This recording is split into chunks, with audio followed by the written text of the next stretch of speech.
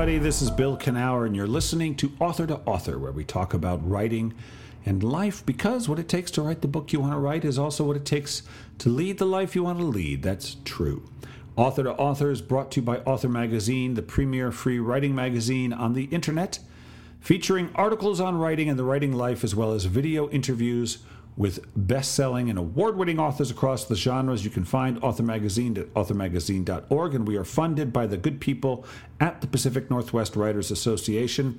They have been supporting writers from pen to publication since 1955. You want to learn more about them and all they have to offer, go over to pnwa.org right now. Then come back and listen to the rest of the show. So, real treat. I got to talk to Estelle Erasmus, who is primarily, well, not primarily, she's a nonfiction writer, a lot of articles and essays, and it was a great treat for me because that's what I write. I write personal essays primarily, and so we got to kind of geek out on what it means to write these kinds of things. And so I always love a chance to talk to a fellow essayist, personal narrative writer. She's written a lot of other stuff that isn't personal essays, but we talked about that. So if you're not yourself a personal essayist, well, maybe there's something in this conversation for you as well. So Estelle is a professor of writing at New York University, the host of the Freelance Writing Direct podcast, and former All About the Pitch columnist for Writer's Digest. She has written about a variety of subjects: health, beauty, fitness, publishing, business, travel, for numerous publications, and her articles for the New York Times and Washington Post have gone globally viral. She has appeared on Good Morning America and has had her articles discussed on The View. She has also taught, coached, and mentored many writers who have gone on to be widely published. Yeah, so we had a great conversation. Very cool woman, and I'm glad I get to share that conversation with you now. Enjoy.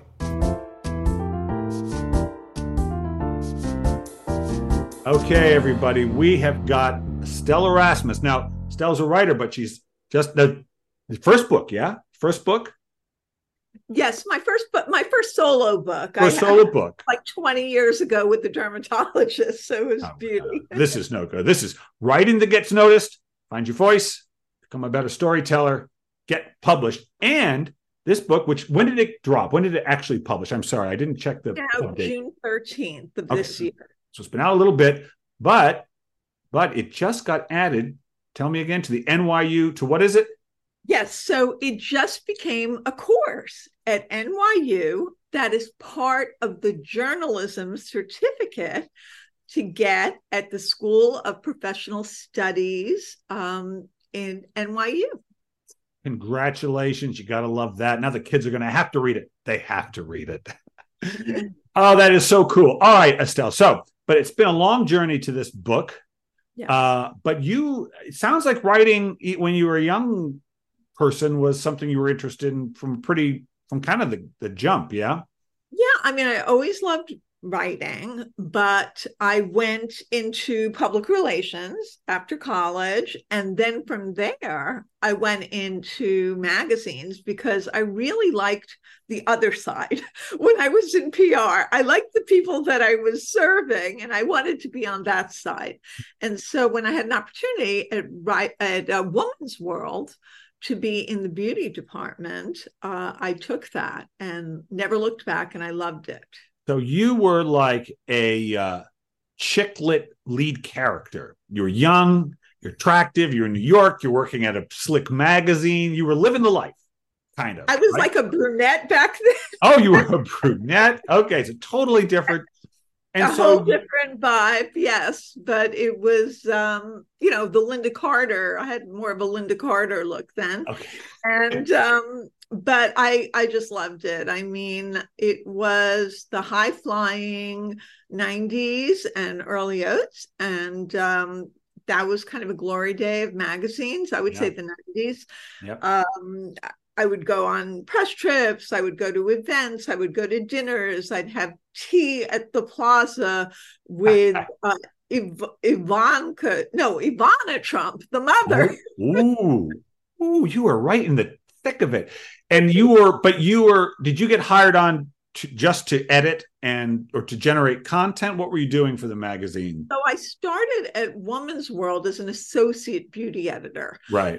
But I don't know how it is now, but back then you could move very quickly in publishing once you understood how things worked. And Woman's World was 7 deadlines a week. Okay. Plus, I very shortly got my own beauty column where I worked with the photographer. I booked the models. I Wow. directed the shoots. I got the products in. I was doing everything. Were you writing the column or just I was writing the column. I was interviewing the experts. I was curating the information from the beauty books. And from there, I went in to become a senior editor at American Woman magazine. And from there, I became an editor-in-chief. So I became an editor-in-chief of the competition of American Woman at the time, which was Woman's Own. Women's what? Woman's Own. Women's Own. Okay. Okay. Wow. So you're just flying up the ranks, ambitious young woman.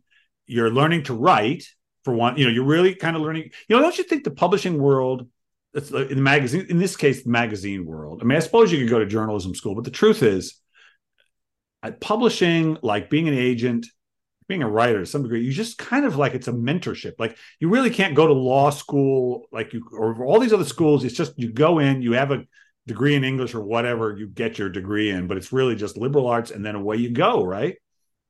Yeah, Bill, how Malcolm Glad, I think it's Malcolm. Yeah, the 10,000 hour guy. The 10,000 hours. I put my 10,000 hours in, right? I learned how to write fast. I wrote copy. I wrote short copy, which is now perfect for the web. Yeah. I learned how to get my deadlines in and get all the answers that I needed, like the five W's that we learned: who, what, when, where, why, and also how. And I made sure to tell a narrative story as well when I needed to, because that's what got the reader's interest. So it was really a boot camp for writing, and writing as it happens today, which is a much shorter form than it even was then. Yeah. Yeah, it's funny. When I started writing, I started for Author magazine, which you'll be in and contributing to. I'm looking forward to that. I started writing a daily column. For a while, I did 1 essay a day, but my whole thing was, before I really knew anything about it, was I said, I want it to be social. I want it to be 400 words so that it can appear on your screen and that you'll see beginning to end. You'll see the end as you look. I don't know why I had that vision, but I've come to love that 400 word limit I put on myself, or 450, in there, was great. It taught me so much about storytelling and writing and just saying what you needed to get something across. Very effective training. You don't have to do the throat clearing, which is all the prefacing of something. Yes. To the point. Get them hooked. That's what it's all about. Get their attention. Get noticed. And and there's a story. You mentioned story, and I write a lot of stories. I tend to do personal essay, but I found that it was funny because we were talking about Fearless Writing, which was the book I wrote a few years ago, and someone had written to me once about it and said, "Oh, thank you for writing this story." Now, it is not a story in the traditional sense, in that it's a book about dealing with the emotional challenges of writing. But I always thought of it as a story, and there was a challenge and kind of a resolution. And I think, don't you think every piece we write has some element of an arc, of a problem resolution, even if it's not a, character going through a problem? Yes, I do. I think that you have to set up why the reader is going to care. Right. Whether you're writing an essay, whether you're writing an article, whether you're writing a hybrid reported essay, which is an essay with reported elements like statistics and polls and studies and quotes. Yeah. And you still have to set up that. And with an essay, there's some sort of a conflict usually that ends up in a transformation. Yes. And whether it's internal or external, there is something happening. Why? Because that's what the reader is going to be interested in. A lot of people, and I've talked to so many editors also for my podcast, Freelance Writing Direct, where I talk to editors and best-selling authors like Cheryl Strayed and Ann Hood, and I'm hoping to have you on the program. Please. And I love having writing teachers on the program as well. And so the idea is to make sure that the reader is reading a compelling story that's going to take them along. And you do that by painting a picture, almost like a movie with sensory. I call it sensual language, but it's not like sexual, sensual. No, but it has to be absolutely see, taste, smell, feel. It's all there. It's got to be there. I tell my students, I'm like, put me there. In fact, you know what's interesting? Sometimes my students will say, I don't know, I got to write about this time and place. I don't remember anything. And I say, just put yourself at the dinner table. Just describe what and you will see, as you describe the salt shaker, and suddenly, there was that painting there. And then my father said that thing. And so suddenly you're back in it. But sometimes just describing what the physical world, I'll do that. I'll just say, let me just be there for a moment and remember what it's like. And then other stuff comes back. I love that. And my students, when they ask me, I have students for Writer's Digest and NYU, and also for my one-on-one coaching, and they'll ask me, I have writer's block, what do I do? And in my book, I give like 20 scientifically proven things to beat writer's block. But I'll also say, if you're trying to write a scene, just write a sentence, one sentence of something. Yes. Place and describe the room. Put a piece of dialogue. Just slice it up in little, bologna bits, and then you can put it together. It's so true. And also, I tell my clients, I'm like, look, and my students, I say, sometimes, like, I want inspiration. I do. I want to have that moment, and I have it in every piece where something surprising happens. Oh, now I'm excited. Now I'm really, but I don't start there usually, but I like to write. So if I just like you said, exactly like you said, I write a sentence, and that's kind of intellectually interesting. And now I'm a little more interested than I was before I wrote the sentence. Now I want to know what comes after, and just allow myself to gently get into the story one sentence at a time, knowing that something better is coming, some little surprise, particularly in the personal essay, maybe a little less in informational stuff, because you're just giving information to some degree, but particularly in the personal essay, I'm always looking for that moment of, oh, now I know why I'm writing it. Now I know what's exciting about this. Yeah. And I want to make also the point, and this was what I started to say before, but I don't think I finished, is others have said to me, everyone wants to write about this sad thing happened to me, my divorce, somebody gets sick, but that does not make a story in and of itself. No. Because that does not engage the reader. There has to be a universal, where did you go from it? That's right. From it? What can you share that you learned from it? Right. Where is, and I use the word transformation, where is that transformation? And that is what a lot of people, especially beginner writers, don't understand. It is. They just want to write their anecdote. That's right. And I will tell you, I found a career because really I'm so glad to have you on, because personal essay is really what I write. That's what I write, short pieces and so on. And where I realized I liked doing it was when I knew early on that I understood the importance of endings, that it was all about the ending. Where do you leave them? Where do you leave them? Otherwise, it's just a little journey. What's funny? I had this first observation. I don't know if you've ever gone through this, but I used to read the Atlantic Monthly. Loved the Atlantic Monthly. I was a big, but sometimes I'd read these big 5,000, 6,000 word essays about some problem with the world. And then in the last paragraph, they'd say, so we should do something about that. And I'm like, look, you can't just give me the problem. Like, I don't need 5,000 words of a problem. I need as much energy in the solution, whatever that may be. Does that make sense? Yeah, it's almost like they're setting it up like an op-ed, because an op-ed is a call to action. Yes. But you also give information on what you're going to do as well. I had an excerpt in Jane Friedman's newsletter from my book on op-eds. Yes, right. It was the best. I think it was she puts most popular post of the month, and that was the most popular post. I felt really, it's a lot of nice affirmation for me. Sure. All right. So writing that gets noticed this is for our essay writing listeners, but you cover everything. You cover the personal essay, the op-ed, really anything that is between probably 500 and 2,000 words, kind of 2,500 words, that general length. Would you Yes, I say? would say the shorter writing, I do cover a little bit long form in terms of essays, but Right. in general, it's the shorter writing, either for magazines or for online publications. I'm not covering books, Right. although I feel that a lot of the tenets that I talk about, especially when it comes to craft, can be used for Oh, books as totally, well. totally, totally. And it's particularly relevant now. When I started teaching personal essay, I looked up and realized, well, God, that's mostly what people are writing in the blogosphere. Is just whether they call it that or not. There's so much essay writing happening. This book, there's magazines, there's print magazines, of course, and they pay well, which is nice. But there's people writing in this form. So good for you to really focus on it. But this is what you did. So because you left the publishing where you had a baby. Yeah, all right. You got to start raising a family. And then you decide to get back into the world, but really as a writer and not just as an editor. Yeah. And were you a little intimidated by that? Were you like, I even though was. you had a column, but still. I was because I was dealing with infertility in midlife, and my Right. daughter's 14 now, and Congrats. and I had her in my 40s, and Wow. so I also got married in my 40s, so like I had a big life transition.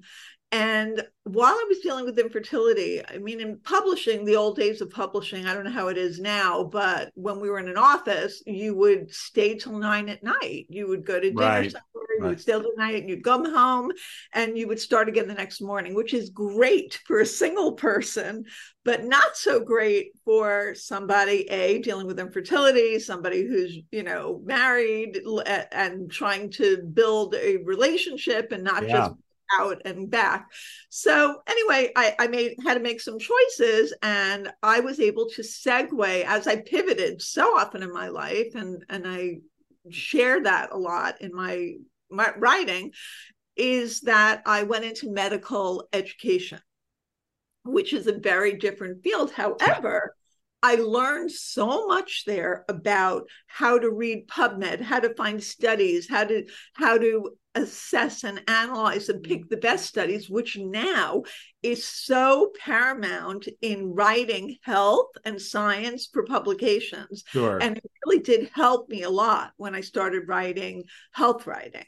So I would say that, and I share a lot of that in the book, because it's not only for people who want to write essays, it's people who want to write articles and don't Right. even Right. understand how to begin there, and Yeah. don't understand how to interview experts, where to find experts, how to vet experts, how to find the research that's not going to be proprietary, or that's not going to be research that you can't use because it's some company and you're not checking and finding out that it's a pharma company, which Right. means your editor won't allow it because it's not impartial. So there's so many elements, and I try to really break it down in my book so that you can understand, the reader can understand, and just use it. My whole premise of teaching is you give someone a fish, you feed them for the night, you teach them how to fish, and Right. they can feed themselves for the Yeah. rest of their lives. That's And right. that is the reason that I wrote this book. That is, so you really, I mean, it's a book, but you wrote it from a place of service. Is that Yeah, it's fair service, but it's description? also my life. I shared stories from my You life. I did. mean, I know. I was the dating diva. I taught about relationships and dating at the seminar center, and I also wrote a tiny love story for the New York Times on that. But it's something that I wanted people to see. I had a journey, and I had a lot of pivots, and I Yep. never gave up. Yeah. And when I went into blogging, that was the other part that we were talking about. So for medical education, then I had my daughter, and I decided to raise her from home and figure out what I was going to do. And I auditioned for a column for Patch, which was Patch AOL. And I got a Mom's Talk column, which didn't pay a lot, but it kept my skin in the game in a Sure. way. New game in the parenting game. And then I decided, I wrote my first personal essay that was my voice. It wasn't like a journalistic reporting Right. piece, what I had done before, even as a magazine editor in chief. And so I ended up hearing of one of these places that did like vocal, it was sort of like on stage, like the Moth, but it was called Listen to Your Mother, and it was the voice of motherhood. And so I ended up auditioning, and I didn't even say, oh, I used to be an editor-in-chief 7 years ago, because it felt so in the past. I'm a former communications professional, and I got in based on my audition of my piece that I wrote of my daughter dancing in the library, and how it made me think of my hopes and my fears and my dreams for her and for my future. And I said, can I ever be like that again, ready and willing to take the stage and have the whole world in front of me? Because that's kind of how I felt. Like, I'd been on the stage, I'd been on TV, I'd been at the Learning Annex, I'd been on all the shows, and yet I was kind of forgotten now, because nobody cares. It's kind of like you're only as good as your last clip. That's right. Where are you? They don't care. They're on to the next thing. So I decided, what are all these people doing in Listen to Your Mother? They were blogging. And I said, what is blogging? And they said, oh, we tell our stories and we talk about our kids. And I said, oh, great. What do they pay? They said, oh, they pay nothing.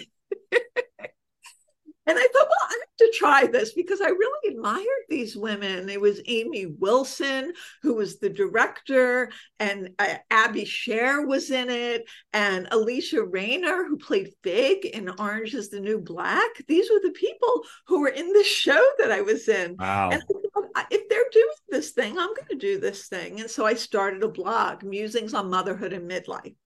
And so what happened is I ended up saying, I want to get back into publishing. I want to do that. And so my first publication was Marie Claire. And then I pitched the Washington Post. I wrote a piece while we were on vacation about my daughter. I called it My Daughter's Out of Control. And I twisted it around. Instead of blaming her for being out of control, I kind of put the onus on me. See, it's good. You flipped it.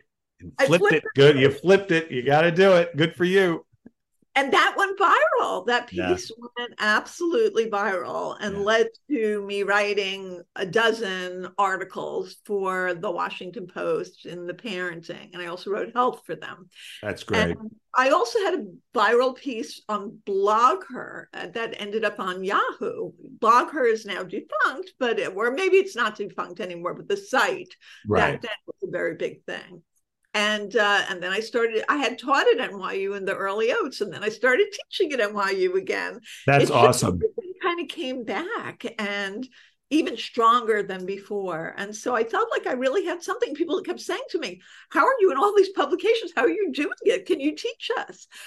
And so I started coaching, and then started teaching at Writer's Digest. So it all kind of started coming full circle again. You like teaching? I love teaching. Yeah. I received the 2023 Teaching Excellence Award at NYU. Congratulations. Thank you. I love it. What do you like about it? Well, I consider myself very inspirational, and I like to inspire my students, and I like to support them and help them keep their voice, but also learn craft. And as I edit them, and I am big on line editing, as I edit, because from my days as magazine editor, as I edit them, I tell them why I'm making the changes that I make so that they can learn. And they say, my biggest compliment is when they say, we have your voice in our head as we're writing. And I'm like, great, as long as it's still your voice on the page, but my voice as your editor is perfect. I had a client who she came to me. I didn't understand how kind of rough her craft knowledge was. So I tend to do more kind of like almost life coaching with them in a way, with a combination with some craft, but she really needed the craft stuff. So we were getting down to nuts and bolts, and I was walking through like why you put this word in and not that. And I hadn't really done that with a lot of my clients and students, but in a weird way, I was hearing myself think about my process it was happening so fast in my mind as I wrote. It was incredibly helpful to hear me explain why I made the choice. In other words, I was learning as I taught. I always do, but even on the basic craft level, I feel like I understand it better when I have to explain. Like I had a student say to me once, I said, look, we're doing memoirs, so you got to put it in scene. Everything's got to be in scene. She said, what's a scene? And I was like, oh, Okay. I had never thought to even have to describe it. So then I had to figure out how to describe a scene as hell. So that, I don't know, do you run into that where people ask you questions that you had never been asked before? And you have to. Oh, yes. I mean, I had a student who had been a best-selling author at near IL, and he's very well known in the field. And he'd always wanted to be in the New York Times, but he didn't know how to pitch. And we had a brainstorming session, and this was early in the pandemic. And he came up with a bunch of different ideas. I'm like, maybe. And then he said, what about homeschooling? And I have this information. I said, wait, you have expertise in that? He goes, yes. And I can talk to this person, and I know something about this technique and all that. And I'm like, that's it. I said, because the New York Times likes to be first. They like to be fast. I said, nothing has come out yet. I said, but you have to write this pitch now. He said, I've never written a pitch before. I said, just do what I'm going to tell you to do and write it. I will review it. We'll send it out. And I said, and once you send it, I want you to start writing this article. Usually I wouldn't say that. I said, but when they accept it, they're going to want it in about 3 days tops. Right, right. And that's exactly what happened. Nice. Oh, what a good coach you are. Wow. I am so. It feels good to me. You know what I mean? Like, oh, I feel good to be able to help people achieve their goals. Yeah. Well, you said you consider yourself inspiring, which is great. I think there's nothing better in the world than being inspired. That feeling, it's just such a sense of confidence that comes from it, I think. But one of the things I love about inspiring people is that I have to get inspired to inspire. In other words, I have to feel what I'm giving them. And I love that feeling anyway. So my students, the lecture halls, whatever, it's a great excuse for me to tap into the thing I want to tap into all the time. Yes. And, you know, it's funny that you mentioned that, because I do take some people on for one-on-one coaching, but they have to have been my students before. Meaning okay. I had to have worked with them, because I know if that's somebody that I want to continue working with and that I can help and that I can work with interesting. in a way that's going to be good for me. Yeah. Oh, that's interesting. Okay. And so you have you have a small stable of clients, or maybe not. I don't know. Maybe you got a bunch. No, I do. I mean, I teach a lot of people through Writer's Digest and through NYU, but then I am selective with the one-on-one students that I take on. Okay. So you've written a lot of stuff, a lot of periodical length stuff, but do you have a favorite? Do you have, of all the kinds of stuff you write, do you have a favorite kind? Well, I used to love writing parenting stuff. And now that my daughter is a teenager, not so much. Yeah. Because she doesn't want me to write that stuff and doesn't want to be used in any way. Sure. And I completely understand. So I do love writing about publishing, and I love writing my stories of my life with my midlife perspective, wisdom that I can share. And I am working on a memoir, and I'm working on a novel. So both genres kind of equal working on. It's depending on what's going on. My days are pretty busy with a teenager and an active teaching, coaching life and writing life. But I do enjoy that. I think memoir, by memoir, I include in memoir the short personal essay. Because to me, that is a sort of short, it is to the memoir what the short story is to the novel, essentially, right? It's like the same format, but more or less in a smaller package.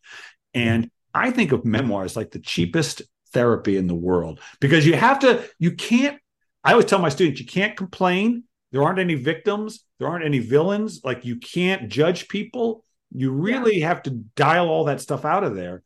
And it makes you look at your life differently. Like, because, if you're writing short memoir pieces, every time something bad, quote unquote, happens to you, isn't some part of your mind saying, oh, here's an essay. I can tell this is something I can use. Bad stuff is harder to write about. So really, I find it easier to write the bad stuff. I mean, as long as I transform it, as you said. The perspective, I feel, of being able to emotionally separate yourself, just get to the end to see where you're coming out. For example, I had an ectopic pregnancy that every time I looked at it, what I was writing, I would cry, and I just couldn't get through it. It took me 6 months. One day I woke up, I went down, and I just like honed what I had written. The editing part is a different part of the brain than the writing part. And then I was able to, and it actually became a Blog Her Voice of the Year award winner. And it was on a site that's now defunct called Purple Clover, but I did manage to get the rights back, so that's good. Yes, you're right that when it's a particularly challenging piece like that, you have to have a distance. You have to be able to see it as useful as opposed to just a thing that you wish didn't happen. It's sad thing that happened to you, and you would have it won't work. World about it. I also find people get too scatological. Like I didn't write. I was crying so hard, the snot poured down my face, and I was swallowing it, and it was like, less is more. Right. I totally agree. I was just telling my wife yesterday, we were talking, and I said, you know what?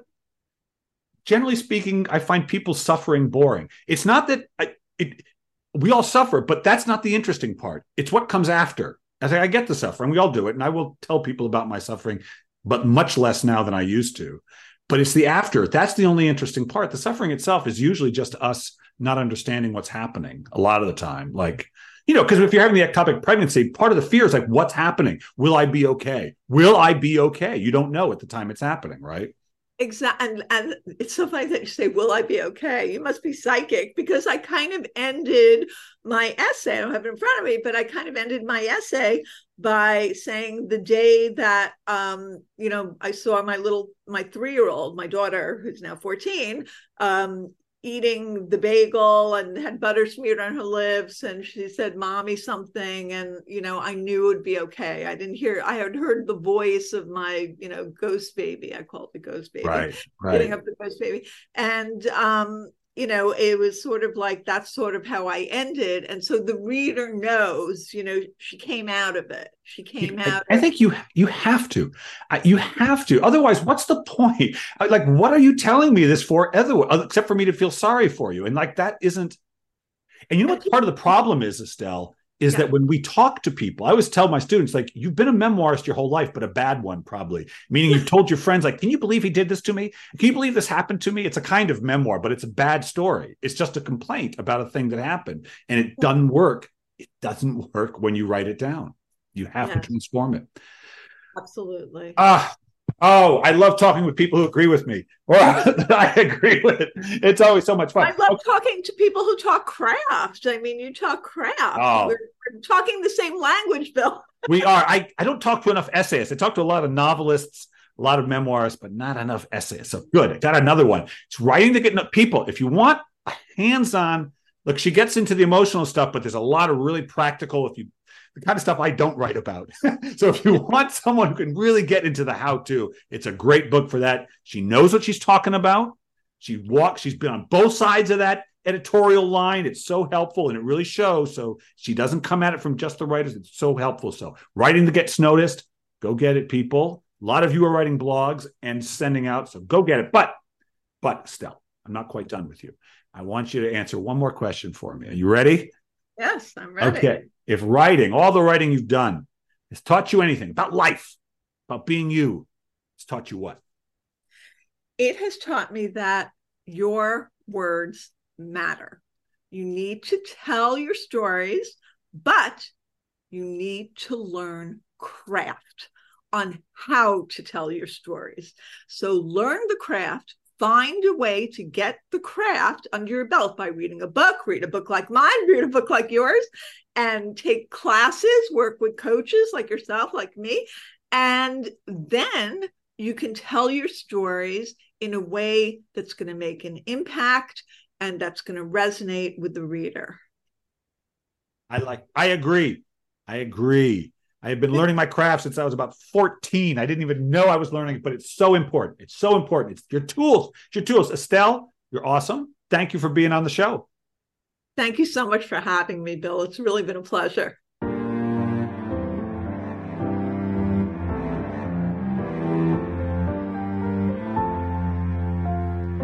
Yeah, well, I can't argue with it. Can't argue with Estelle. You got to learn your craft. You got to do it. It's okay.